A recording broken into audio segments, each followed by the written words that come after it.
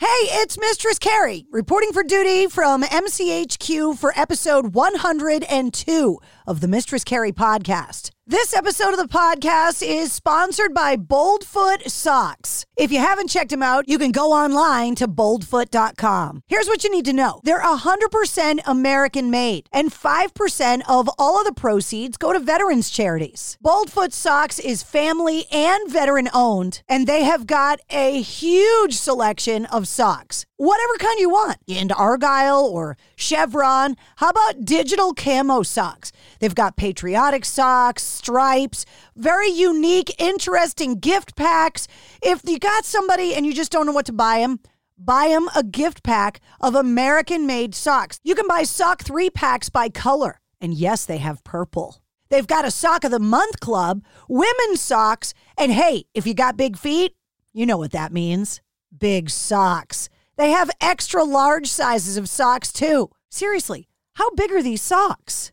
Boldfoot Socks wants to give you premium socks at a fair price. And they're grown here and sewn here. You got feet, they need socks. Log on to boldfoot.com and get your Boldfoot socks today. Well, before we get to this week's guest, Chris Motionless from Motionless in White, I want to remind you that the podcast audio component of Facebook is being discontinued anytime now. Facebook's parent company Meta announced that they're going in a different direction. So, if you normally listen to the Mistress Carrie podcast on the mobile app, if it just shows up on your timeline first thing in the morning, first of all, thank you for listening to the podcast.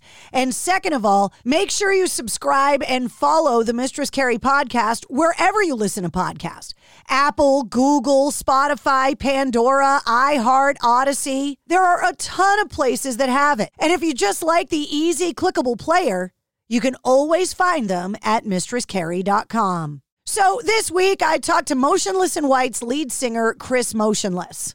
And it was literally the morning after they finished a leg of their North American tour. He was back home outside of Scranton, Pennsylvania, white-knuckling a cup of coffee, and we talked about a lot of stuff. We talked about touring, writing and recording music through COVID.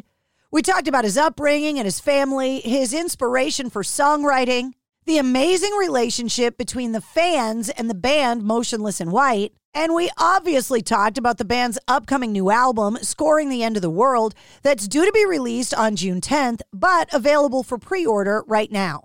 Chris and I realized we're pretty similar in a lot of ways, and it was really cool to get to know him. So allow me to introduce you to Chris Motionless from Motionless in White.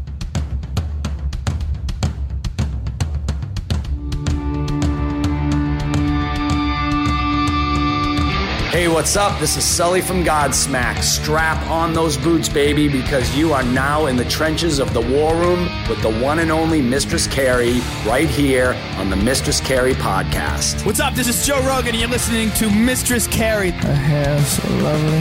Pretty eyes. Hey, this is Brent from Shinedown, and you're listening to Mistress Carrie. Hey, Carrie, go put your bra on, girl. Hey, this is Steven Tyler, and you be listening to the baddest bitch in Boston, Mistress Carrie. What's up? This is Aaron from Stain, and you're listening to Mistress Carrie. Hi, everybody. This is Dave Grohl from the Foo Fighters, and you're listening to the one, the only Mistress Carrie. Hey, this is David from the band Disturbed, and you're listening to the baddest bitch in Boston, Mistress Carrie. Hi, Bruce Dickinson here from Iron Maiden. Yes, indeed, Miss Whiplash herself, Mistress Carrie, is here to unchain your brain. Hi, this is Flea from the Red Hot Chili Peppers. You're listening to Mistress Carrie. This is Dennis Leary. You are listening to my favorite, Mistress Carrie. Hey, this is Corey from Stone Sour, and you have the privilege of listening to Mistress Carrie.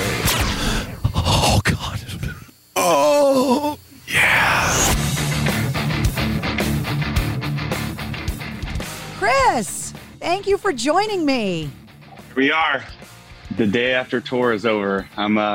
You got a very interesting version of me today. Just straight up, just burnt out, but I'm here. I'm ready to go. Well, people may not hear this interview for a few weeks. So you're talking about the Trinity of Terror tour that you just finished up, and you are, the first thing I always notice whenever I talk to people is, are you drinking coffee, and how do you like it? I am, yes, drinking coffee. Unfortunately, Starbucks, but yes, I am. Is that iced coffee I see? It is a iced latte, to be precise. Pardon me. Yes.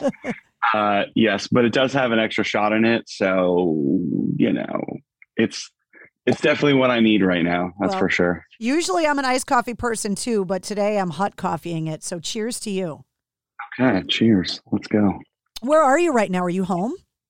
Yeah, I'm in Pennsylvania. So we're here for I want to say 3 weeks before we go to Malta with Bring Me the Horizon.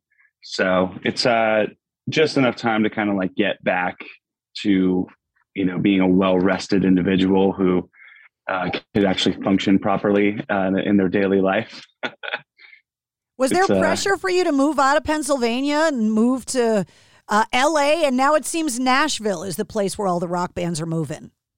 I wouldn't say pressure, more just a lot of people there. It's you got to go to LA. You got to go to LA. Or man, do you ever think about what your life would be like if you lived in LA? And I reply with, yeah, fucking broke. Because I don't know anybody that lives in LA that's not struggling financially just because of how expensive it is.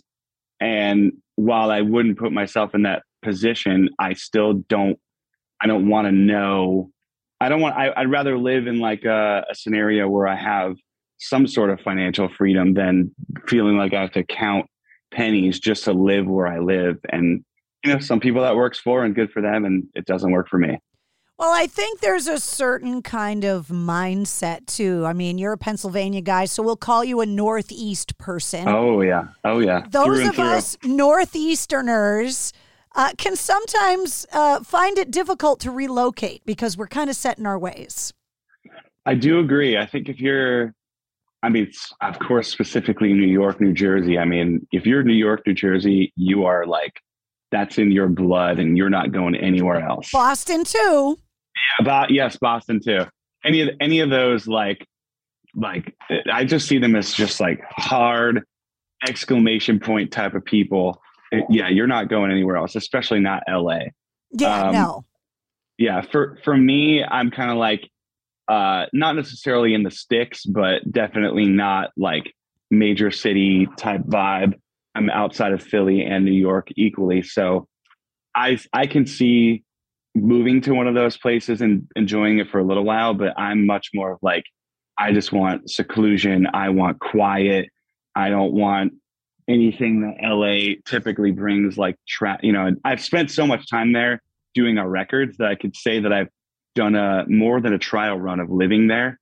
And it's too much for me. Do you think that might bring out a little bit of the edge in your records, recording them in a place that makes you so edgy and angry? I'm not sure if I would say that, but you could talk to my producer, Drew, and ask him if it brings out some edge in my attitude on a daily basis. I'm sorry, Drew. But yeah, that certainly could get to the point where I would show up and I'm already raging from whatever morning excursion I had to take to get to the studio. But I guess, yeah, maybe that does aid in some of the aggressiveness that goes into the songs. You're talking about going to Malta with Bring Me the Horizon. Just a little while ago, the idea of going to Malta would have been nearly impossible.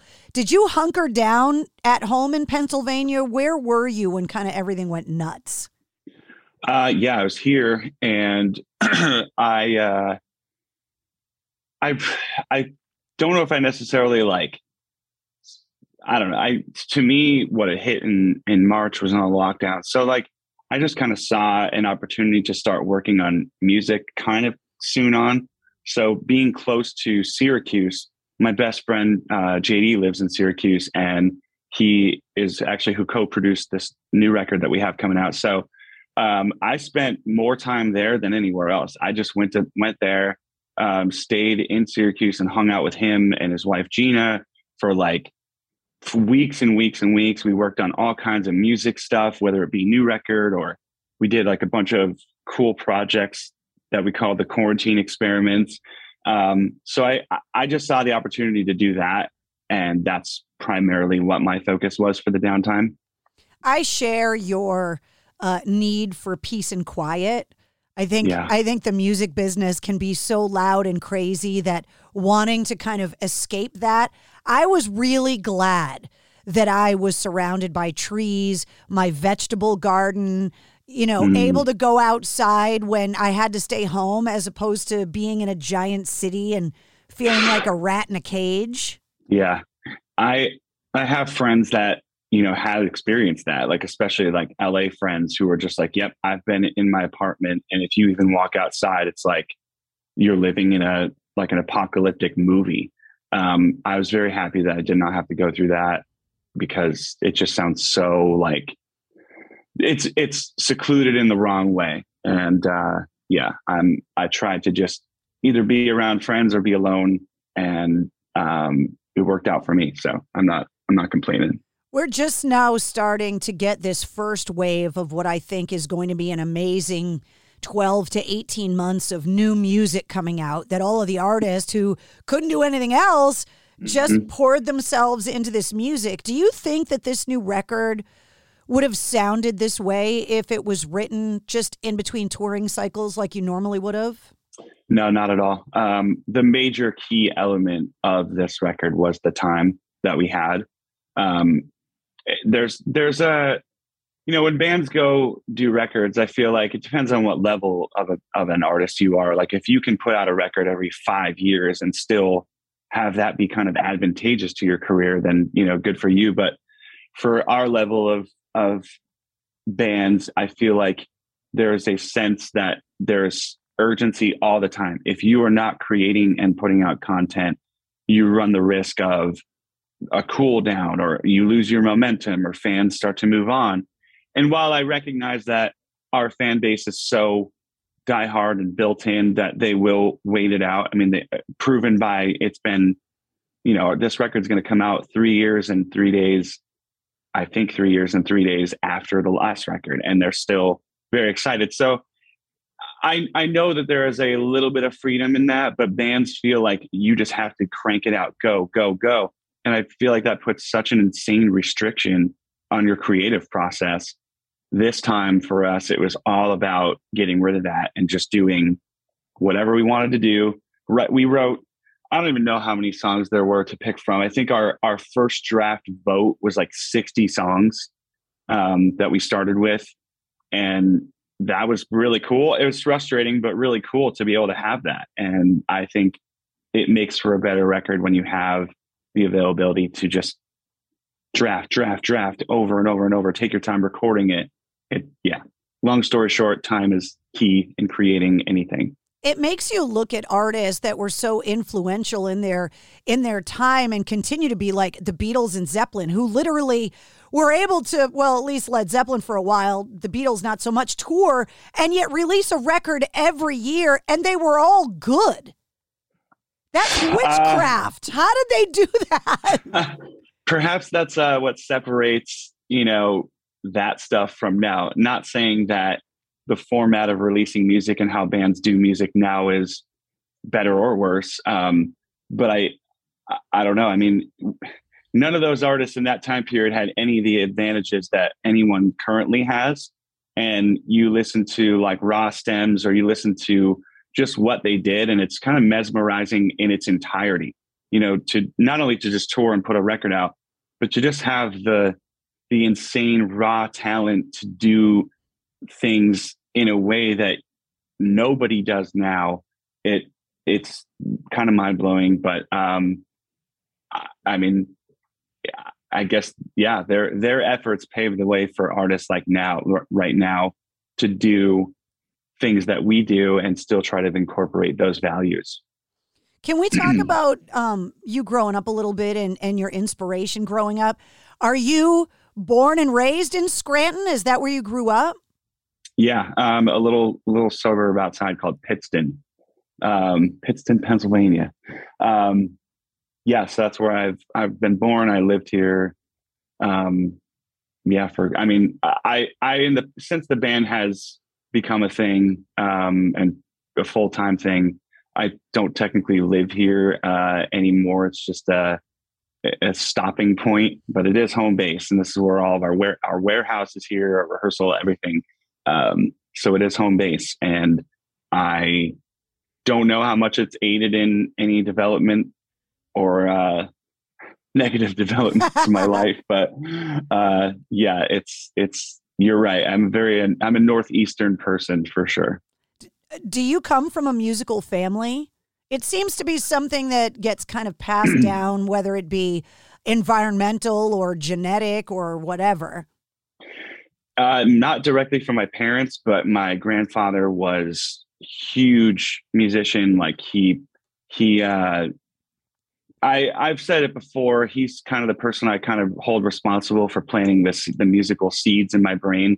When I was a kid, he tried so hard to like get me to play guitar and introduce me to playing music, but I didn't have any interest in it. I wanted to play video games and ride my bike and just be a kid. And years and years later, once music came kind of back into my life, or the prospect of playing music came back into my life, I clung to it, and that's then became the entirety of my life. So I certainly hold him responsible for planting the seeds. And then his son, my uncle, as well as another uncle on a different side of the family, both played guitar. So I feel like I've been around it, and they're who responsible for putting the guitar in my hands later in life. And at that moment, it just never stopped. So not so much my parents, besides being fans of music and always listening to music, but definitely other parts of my family for sure. What was the soundtrack to your childhood? What was the stuff that you got exposed to? Because I have a music theory. You let me know if it's true, that you get gifted music by your surroundings, whether it be the cool uncle, your parents, and then one day you wake up and there is a line in the sand because you discover a song, an album, an artist, and you go, okay, hold on, this is mine. And it changes the rest of your life. Yep. That for me would be Metallica. I grew up, my musical soundtrack growing up would be, my mom is super into the Beatles. She loves she likes a lot of like the older, like doo-wop stuff, which I think is great. And anytime I hear it, I'm like, oh, I know this song. Isn't it amazing that you know all the words to all those songs, even though you haven't heard them since you were like 8? My mom, same thing. Yep. A lot of that stuff was big from her side. And then my dad was really into like classic rock. So Zeppelin, even stuff like Rush. I grew up, when I started playing drums, Tom Sawyer was like the song I tried to learn first. Of course, great track to try to learn on drums. Yeah, way to start slow. Yeah. So that was more his side, and then I had the other stuff from my mom. And then it was my uncle who put the guitar in my hand at the very first, or I should say the second riff. First riff was the Johnny B. Good riff that everyone learns. Second riff was Enter Sandman, and I got the Black Album, and that's the lightning rod moment, or the fuse being lit moment that just exploded for me to become so into music and playing guitar and drums. And from there it was like immediately right into other stuff like Korn and Manson, and it went in all different directions. There was the pop punk stuff like Blink-182, and then you had the punk stuff like Misfits and AFI. So like it all seemingly at one moment just blew up for me. But Metallica was the gateway. Do you still have that guitar? I do. I have most of every guitar I've had throughout my history, except for one, which isn't really super important to my guitar history. But I do have the first one. Yeah. When you were growing up listening to all of this stuff, I feel like parents, I don't have any musical ability, so I'll just throw that right out there because you don't know me very well. I feel like as a parent, when you have a baby, you have a lot of plans for them. Yeah. Being in a rock band is not something that they have as that life plan for you. How did they handle that earthquake moment from Metallica on where you were like, no, I don't want to be an accountant. I want to be in a rock band? I think from what I remember, my dad was cool with it because he was into the stuff. not that I like, he liked Metallica and Megadeth and Iron Maiden, which is all the bands I started. That was and you know, as I mentioned with Rush, like the bands that I immediately went for learning their songs, he at least liked. So it wasn't like I was blasting, you know, Slipknot around my dad to the point where I was at one point, but not initially. So I think that kind of got a bit of respect towards it, to where it was like not insufferable for him. My mom, not so much. She's been supportive, but not in the sense that like she was able to like link on the enjoyment over the music. But yeah, both of them early on were just like, yeah, I mean, if this is what you want to do, then, you know, go ahead. But I don't think that anyone thought it was really like a serious thing until maybe right out of high school, when you could see things were like clicking and really noticing that like this is, I'm a lifer and I'm not going to let this slip from my life. Like, this is all I'm going to do. And I know that, and I'm going to make that happen and manifest that. And I think that they were able to recognize that. So they were cool with it. When you were growing up, whether it be playing the drums or guitar or whatever it was, what came first, trying to play an instrument, or did you always have a proficiency for songwriting and lyric writing? Were you writing poems and stuff like that growing up? I think I was pretty much like every kid who just, you know, was writing lyrics that felt like you were writing Linkin Park lyrics. You know, just like trapped in my mind and in this cell of misery, you know, very, very like that era of, not saying that I'm not saying anything negative towards Linkin Park. I mean, like, we were writing our terrible version of what great lyrics you were hearing on songs like, you know, the Hybrid Theory record, or any of that era of bands. And from your limited life experience, because at that point, in the age that you were, the world is a pretty small place. Mm-hmm. Yes. This is very obviously still in school, and you don't really get to expand to meet other people. This is prior to really social media blowing up. I think this might be during like AIM and early MySpace days, if maybe even before that. Cell phone. So like, yeah, you're right. A very, very minimal exposure to the world.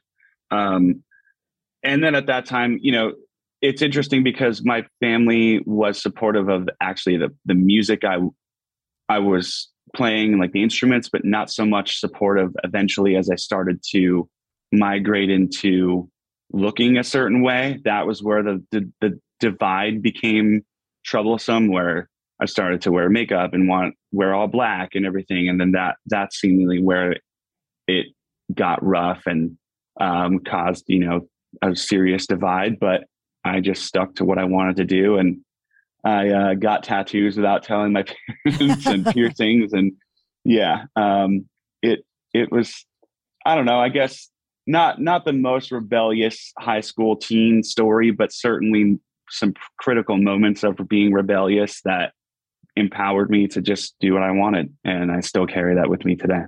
My mom cried when I dyed my hair purple. Ooh. And it's been purple. It's been the same color. It's looked the exact same since she told me, when you move out of my house and you turn 18, you can do what you want. And I had gone to college before I was 18, and the day I turned 18, I dyed it purple, and it's been purple ever since. And when she saw me that first weekend, she cried. And now she's like, I think you're due for a little touch-up. Yeah. That's, I'm sure it's a big adjustment for a parent to, like you said, have a vision of what you would hope. Yeah. Like if you could write the story of your own child, I'm sure, I don't know if really anybody has any, you know, like, has anyone had their child, their spawn's prophecy fulfilled for them? I mean, I don't know. She wanted me to be a nurse. Obviously that didn't work out. Yeah. Yeah. I mean, if you were to become a nurse, I'm sure you'd be everyone's favorite nurse, because I feel like people gravitate towards people who have something about them that's not, you know, conventionally normal. So at least you'd make a great nurse. Yeah, you wake up from a coma and you think you're in some kind of Marilyn Manson video or something with a nurse that looks like me. That's funny. I don't know if that would work out or not. So talking about songwriting, what is your process like? Because all the artists that I talk to, everyone has kind of a different process of how they get to that end point of releasing a record. So how does it start for you? A lyric idea, a melody idea, a riff? Where does the original inspiration come from? I would say 9 times out of 10, it's a search for the riff. I have a really hard time writing. Well, I can't write some. Oh my God, this is such a complicated answer. So I'm trying to like condense my thoughts here. I don't have to condense it. This is interesting stuff for me. So okay, all right. I've been known to ramble on occasion, so I'm trying I ramble for a living. All right. I typically cannot write a song based on like a melody first. Like I hear artists talk about, I had this melody that I put a lyric to, and then we wrote the music around it. And my brain is just like, how do you do what? That does not compute for me. I can have an idea of a subject or a topic that I could base the music around, and then I fill in the lyrics, or it could be any way, but primarily 8-9 times out of 10, it's a search for the riff. It's a search for a chord progression. And then I start to get a sense of, okay, this song feels like this emotion, or this song is, super pissed off and needs accompanying lyrics to enhance, or not even enhance, but just feel very present in the music in the same way. So I usually just look for that first and build a song musically almost entirely. And then that's when I start the melodies, and then I write the lyrics. So I can't even write the lyrics until I know what the melodies make me feel over the music. Sometimes I'll have a lyric like a one-liner or a money line, as some people refer to them as, and that'll help, but it's very primarily the music, then the melodies, then the lyrics. Do you jog and like log these kind of ideas as they come?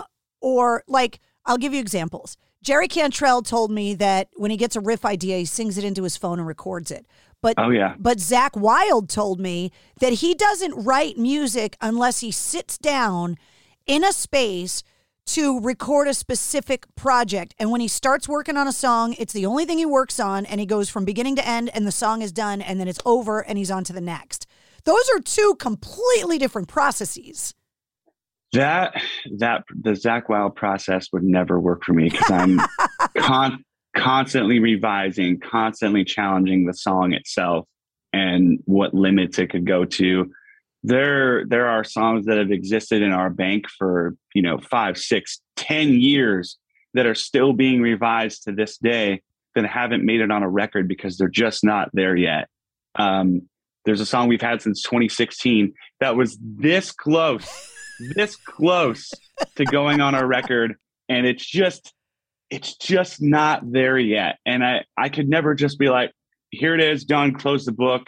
It makes it or it doesn't, and then that's it. It just goes into the vault. Like, I have to constantly be challenging it, to trying to beat it, trying to make it the best it could be, challenging myself. But yeah, I'm more in the sense of what Jerry would do, which is if I have an idea, sing it in my phone. Many songs I've woken up from a dream and just hummed into my phone, and then the next morning I'm left to try to decipher what the hell it's just like, and I don't. Sometimes it's like, what the hell was I singing, or what did I hear? I have to try to remember it or figure it out. But yeah, mostly I'm a jot the ideas down, approach them later. Well, you have to live with it once it's out, right? Like, you get to own it until you let us have access to it. And then once the horse is out of the barn, you can't go back. So you seem like the kind of person that would drive you crazy if you released it and it were 98% done, because that last 2% that you had to listen to and deal with for the rest of your life would drive you crazy. Welcome to our second record.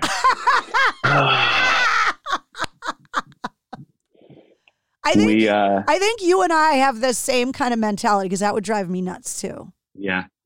I definitely sometimes it's just you're just a victim of time and circumstance. That's primarily the issue with our second record, is that circumstances were really dark and grim, and time was incredibly short, and the pressure on us. It was our second record. We were coming off of something that was a pretty landmark or monumental moment for the band, and trying to follow that up. I feel like it's kind of a classic story. The second record of the bands, sophomore jinx. It's a famous thing in rock. Yeah, very much. And we are totally a victim to that, but somewhat a victim of our own doing, and others just of circumstance. But I think thankfully over time, as time heals all or most, I've been able to look at it and just accept it for what it is. And I did sort of get a second chance at it, sort of, to the point where it made me a little bit more tolerable, or made it tolerable to have in our catalog. It's actually the 10-year anniversary of that record this year.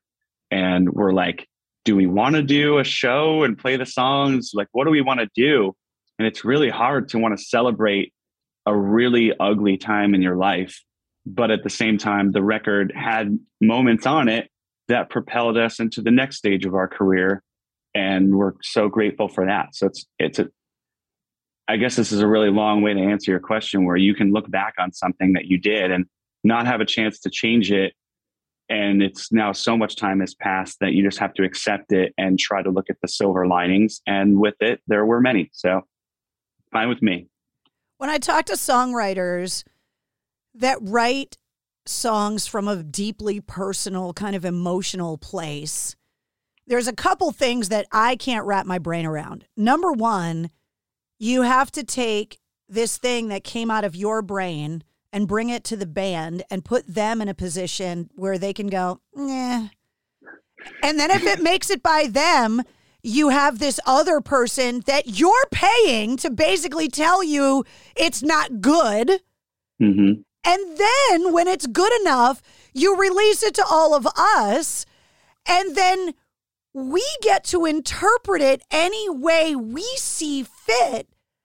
I don't know emotionally if I could handle that journey, pouring my guts into something and then allowing all of these people along the way to comment on it in a way that would make me want to punch them in the face. Oh boy. Where do I even begin on this topic? I'm really starting to think that maybe you and I are like distantly related. Yeah, we certainly are sharing a mindset here. I try to not dwell on the things I can't control anymore. I spent a lot of time in my life being affected negatively by that. And when you are just so burnt out by and being angry all the time at what you cannot control, it's really just destructive to your mental health in a way that I don't want to exist in anymore. They say it's like drinking poison and expecting the other person to die. Yeah, great analogy for sure. I think mostly at this point, the band, no one really has like a different vision or interpretation of things. We're all very much on the same page. And with this record, it was great because we, as I mentioned earlier, we worked from the top down. We had like 60 songs that we voted on, and then we voted again and again and again. And what was really cool about this record is that it felt like 95% of everything was voted on an equal plane. Like we all felt the same way about most of the songs. There was only a few that were, somebody liked this one more than the other, but there wasn't really like a big fight or anything about it. It was just like, yeah, no, that's fine. This is cool. And then with our producers, they too, I pick people that share a very, very similar vision, and not only share it, but can help expand on it to where the band may have like hit a wall after a certain amount of time. And then these people who haven't heard these songs that understand everything you're trying to do with it can open some doors or windows here that you didn't think about. And it makes it even that much better. That's why I love working with my friends. I don't work with people that I don't know. Sometimes I have, and it's cool.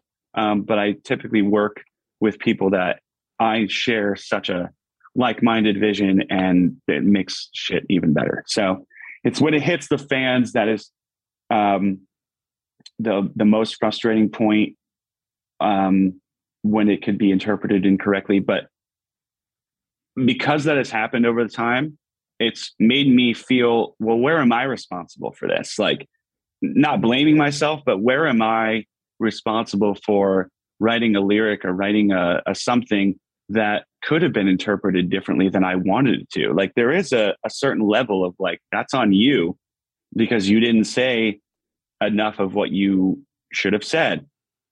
And that has kind of propelled me into wanting to be a much, much better, concise lyricist.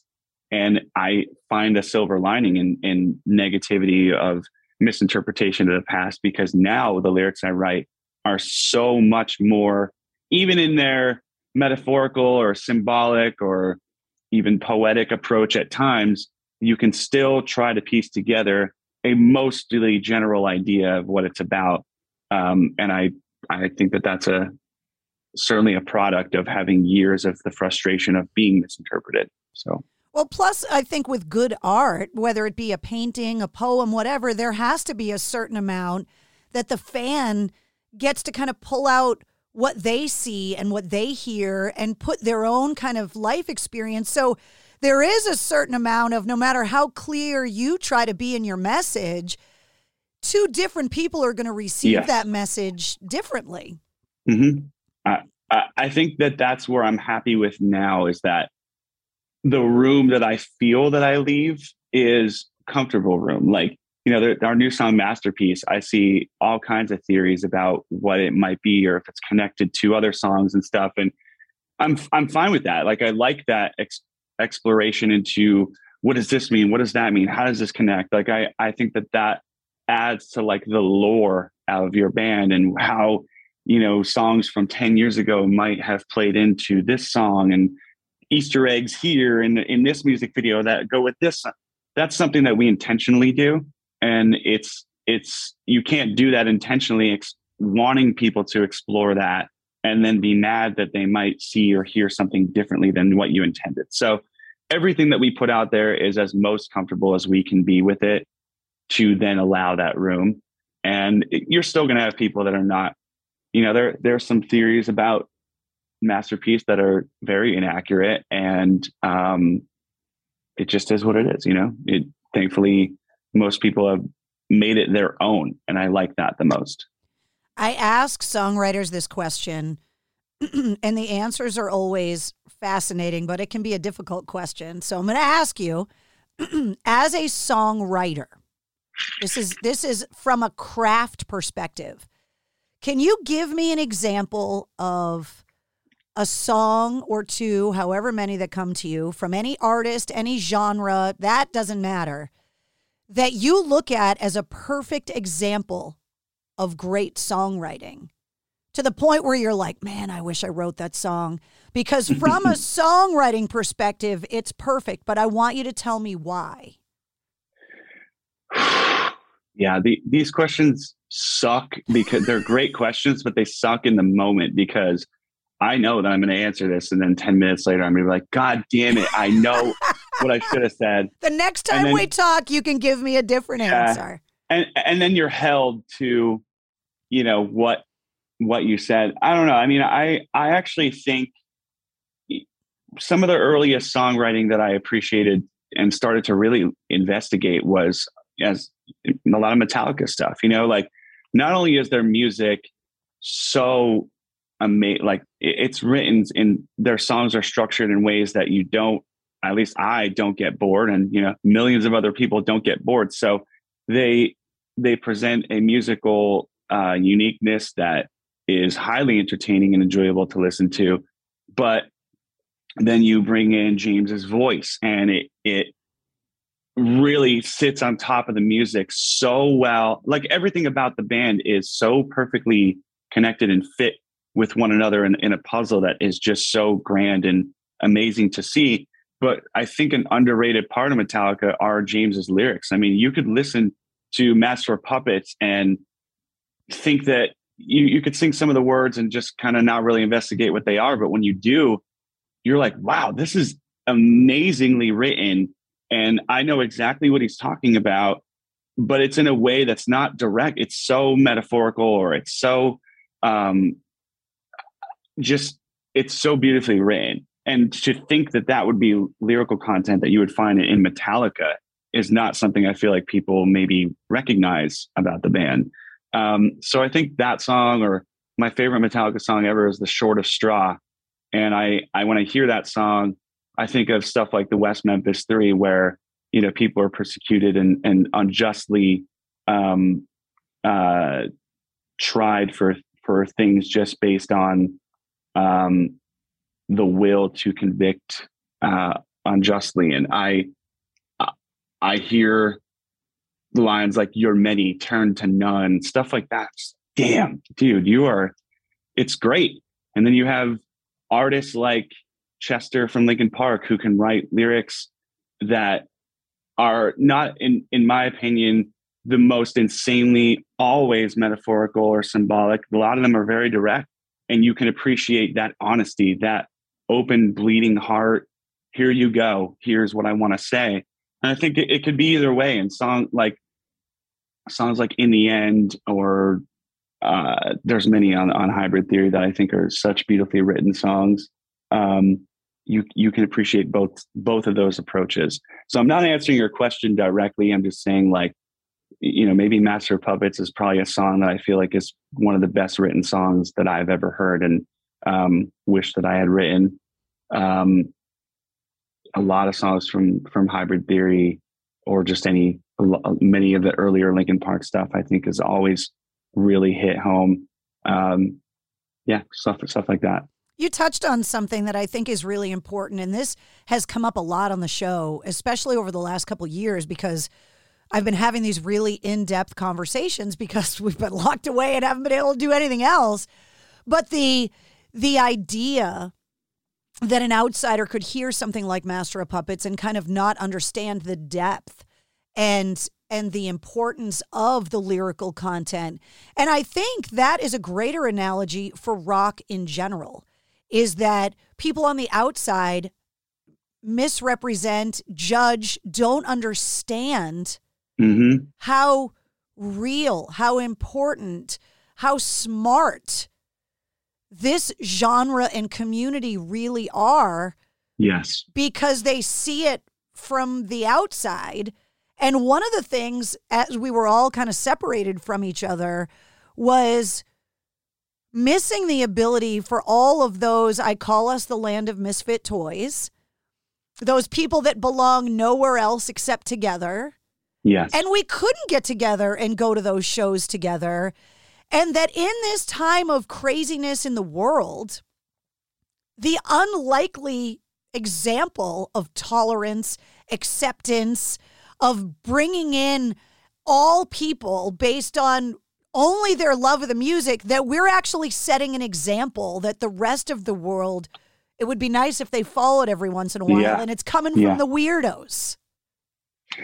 I may be biased, but I think that it's all of that and even more. Some of the most open-minded, open-hearted individuals are the ones that are criticized the most for being the type of person that they are. You know, like, so many people in this community have such an open mind and are accepting of things. You have your people that are like, you know, the fuck the normies type of people. And that is, I appreciate the rebellious nature of that at times. But I, as a person who is in this world, I really try to maintain an open mind and an open heart. Though over the last couple of, bunch of years, that's really tough to do with what's going on in the world. But I try where I can. And I think that also we're misrepresented in that we are, so antisocial and anti this. And well, yeah, we are, but like, we're also not. It's cool to see that there's such a organic nature of community and camaraderie within this culture. And that's why I enjoy being a part of it. And that's why I want to try to touch people or communicate with people through music in this culture, because they're going to accept that someone could put their feelings out there at the level that many artists in this world do. And they're going to hear it in a way where that resonates with them, because their experience is similar to yours. And you don't have that typically with other types of people. They're not as willing to open their mind to that. And I don't know, maybe I'm just expanding on what you said rather than answering any sort of question, but I do really appreciate being a part of it. And now that you're able to get back out on the road, can you talk to me about what it means that after long more than a decade, that the fans are there, and talk about your relationship, the band's relationship with your fans? I think that we have been a band since the very beginning that is so rooted in that we are connected in some way at all times, even if it at its very minimum, if it's just communication on social media, all the way to what we've done things on every record cycle that includes fans within the creative process. And I think that is widely known as a part of what makes the band what we are. And it has built a foundation, or has even just built steps to really being, I don't know, a band that people can rely on, that is like out there looking out for them. And you can invest in the band on a level that's not just the music. You can invest in the lore and know that you're a part of that lore. You can invest in the music and know that at times you have influenced what that music is.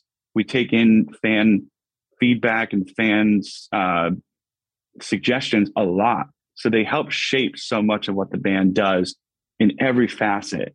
And knowing that you're a part of it to some degree is really powerful. And that's something I like sharing with the fans. Like I can read a tweet and get an idea and communicate with that person about that idea, and then make it happen in real life. And it's just like, it's so simple. And so just, why aren't more people doing this? And to me, it's not even like a huge effort. It's just communicate with people and get on a level that you can understand one another.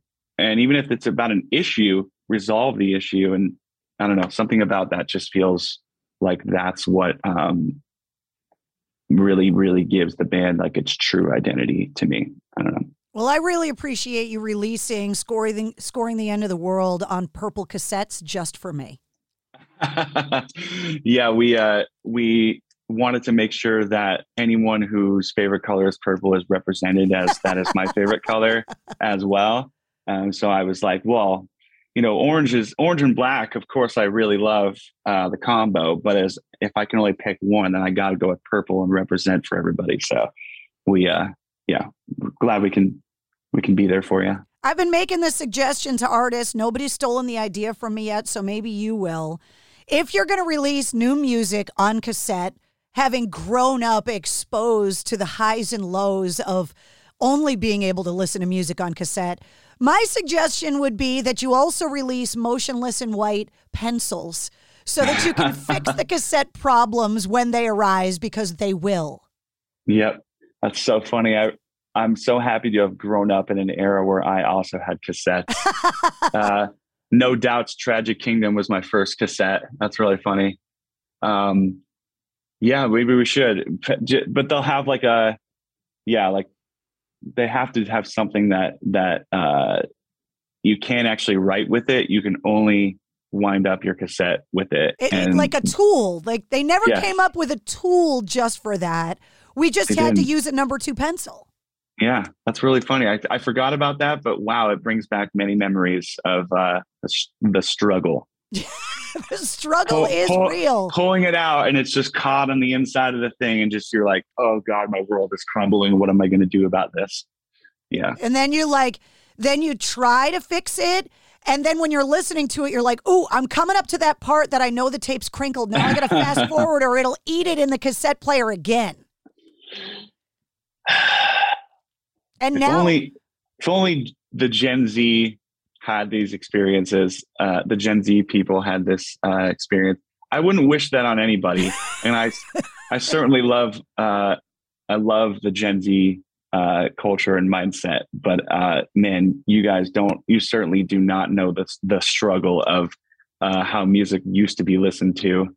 I mean, I don't even have the very beginning in my life to understand that struggle, but I have seen it go from cassettes to CDs to early digital stuff and MP3s, and I've lived through a very interesting dynamic of music availability, and it's all come with its own trials and tribulations. Well, T-Bone Burnett actually just announced recently that he has got a new medium for producing music, a physical medium that is supposed to sound better than CDs, sound better than vinyl, and the music is printed on aluminum somehow. I was just reading about it. It's called ionic something, and people are going to hear this and be like, God damn it, why didn't you give us all the details? But it's this new medium. Maybe then you won't need a pencil anymore. But you are going to be responsible for Gen Zers that never went through the cassette the first time, and now they're going to get your new album on cassette and be like, this is what he was talking about. At least they'll be prepared if they hear this interview. I would love to know if anyone that's going to buy them will actually ever listen to it on cassette.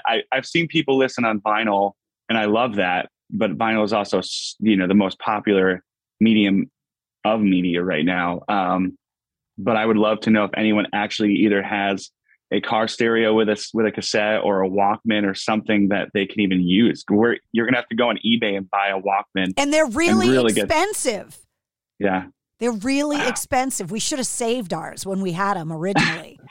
I would love to see all the Google scenes right now of people being like, what the fuck is a Walkman? maybe, I don't know. Maybe they're aware and I'm just ignorant to what people's historical knowledge on music media and mediums of listening are. It's called Ionic Originals. That's the T-Bone Burnett thing. So who knows? Maybe there's a new thing out there. No pencils required.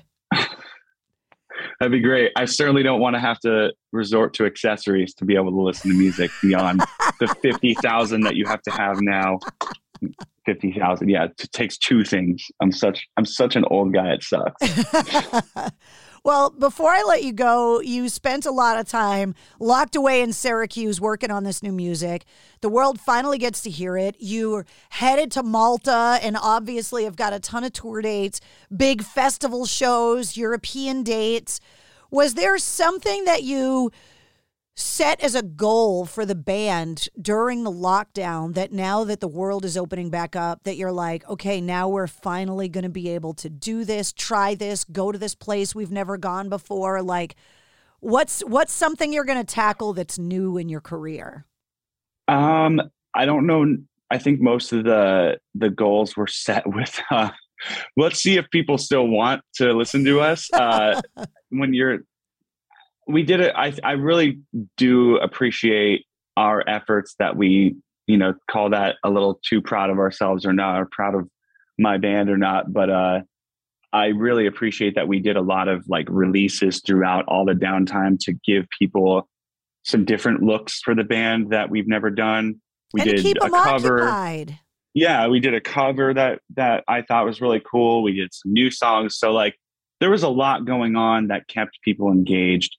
And then we did, concert streams. So there was never really like a true like disconnection period. And even though that was the case, there is still the worry and the anxiety of like, well, when we do actually come back for real, what's that going to be like? So the goal was, of course, just to hopefully come back and make sure that people still want to listen to our band and still want to be a part of going to our shows.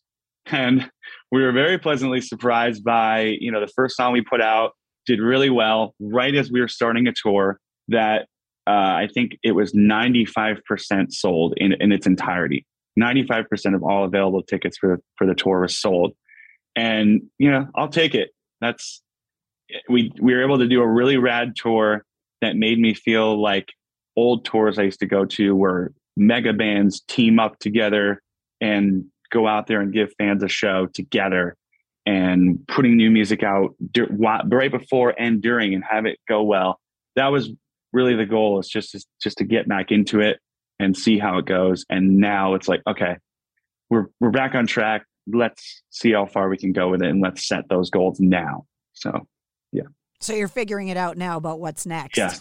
Yeah. We wanted to know where our, I don't know, where we were even at to assess what's next. So maybe, I think we know what we're doing mostly for the rest of this year.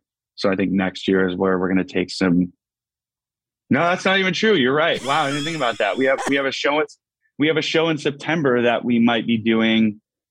That would be probably the biggest, like, shoot our shot moment of just try it out, see how big we can go. And if that ends up happening, it will be, my number one bucket list venue to play, and different things to try to, like, expand the band and just, like, stick another flagpole on the ground and be like, here's where we're at. And that idea is hopefully going to happen in September. So yeah, I guess we'll see then. We could talk then and see how it goes.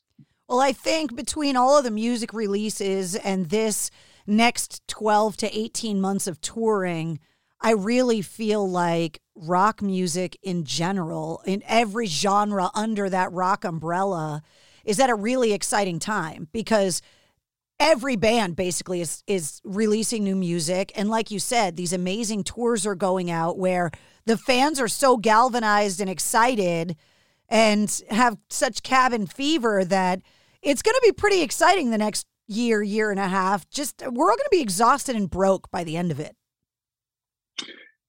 I see people now, every time we release a merch drop, they're like, well, I guess I won't eat this week. I'm like, well, you don't have to buy the merch. Thank you, but you don't have to. And it's just funny. Like, people are so excited about the return of everything. And the influx of the amount of bands doing it, like you said, has put people in a position where maybe they have to choose between food or show tickets, or food and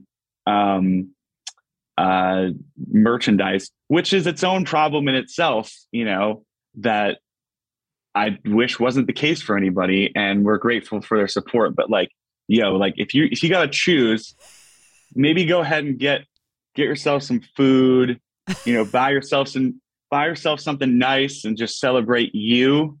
And without, putting your money into something else, like us or whatever. And then when you have the money to spare, go support some bands, because we really appreciate it. And it does help all of us, especially coming out of that downtime where we're all sort of in our own version of a recovery mode.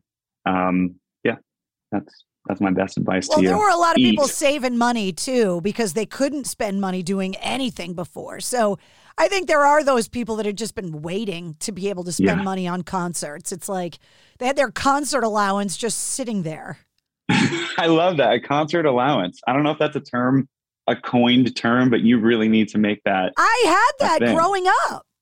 A concert allowance. I used to save money for concert tickets, and that was my concert allowance. And it was like, oh, well, I had a part-time job growing up, and there were all these bands I wanted to see, and so I would save money from my stupid job so that I could go to shows. That was what I saved up for.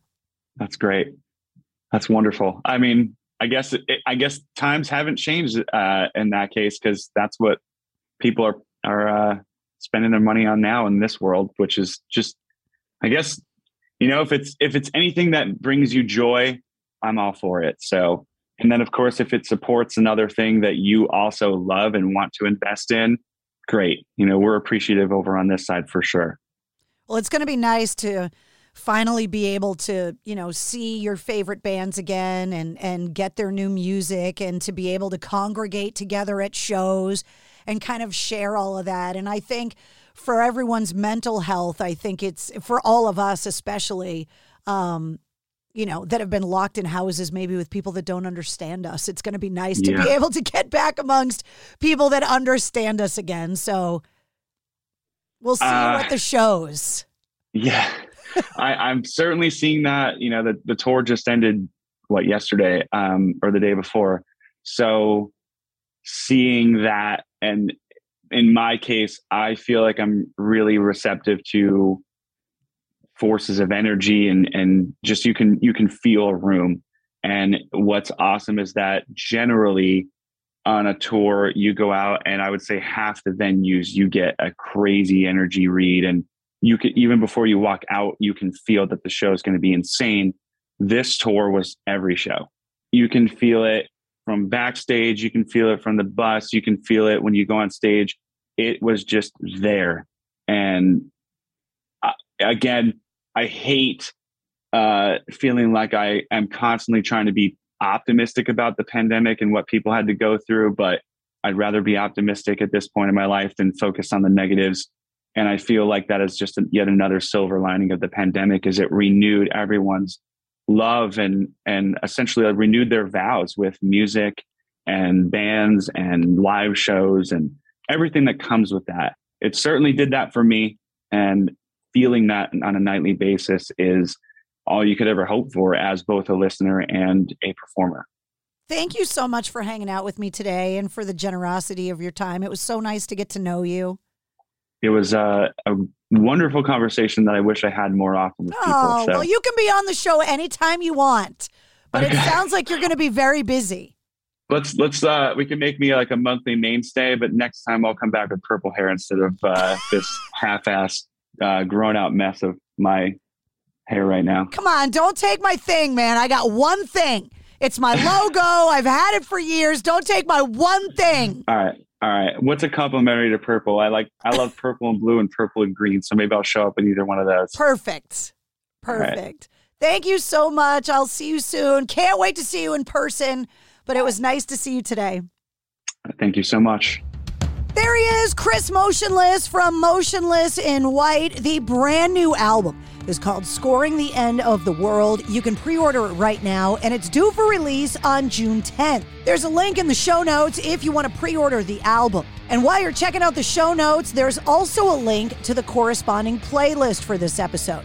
I put together a playlist for every full-length episode of the Mistress Carrie podcast, and it's filled with not only my guest music, but also all of the stuff that we talked about in this episode. You'll also find links to find Chris Motionless on social media and to find Motionless in White.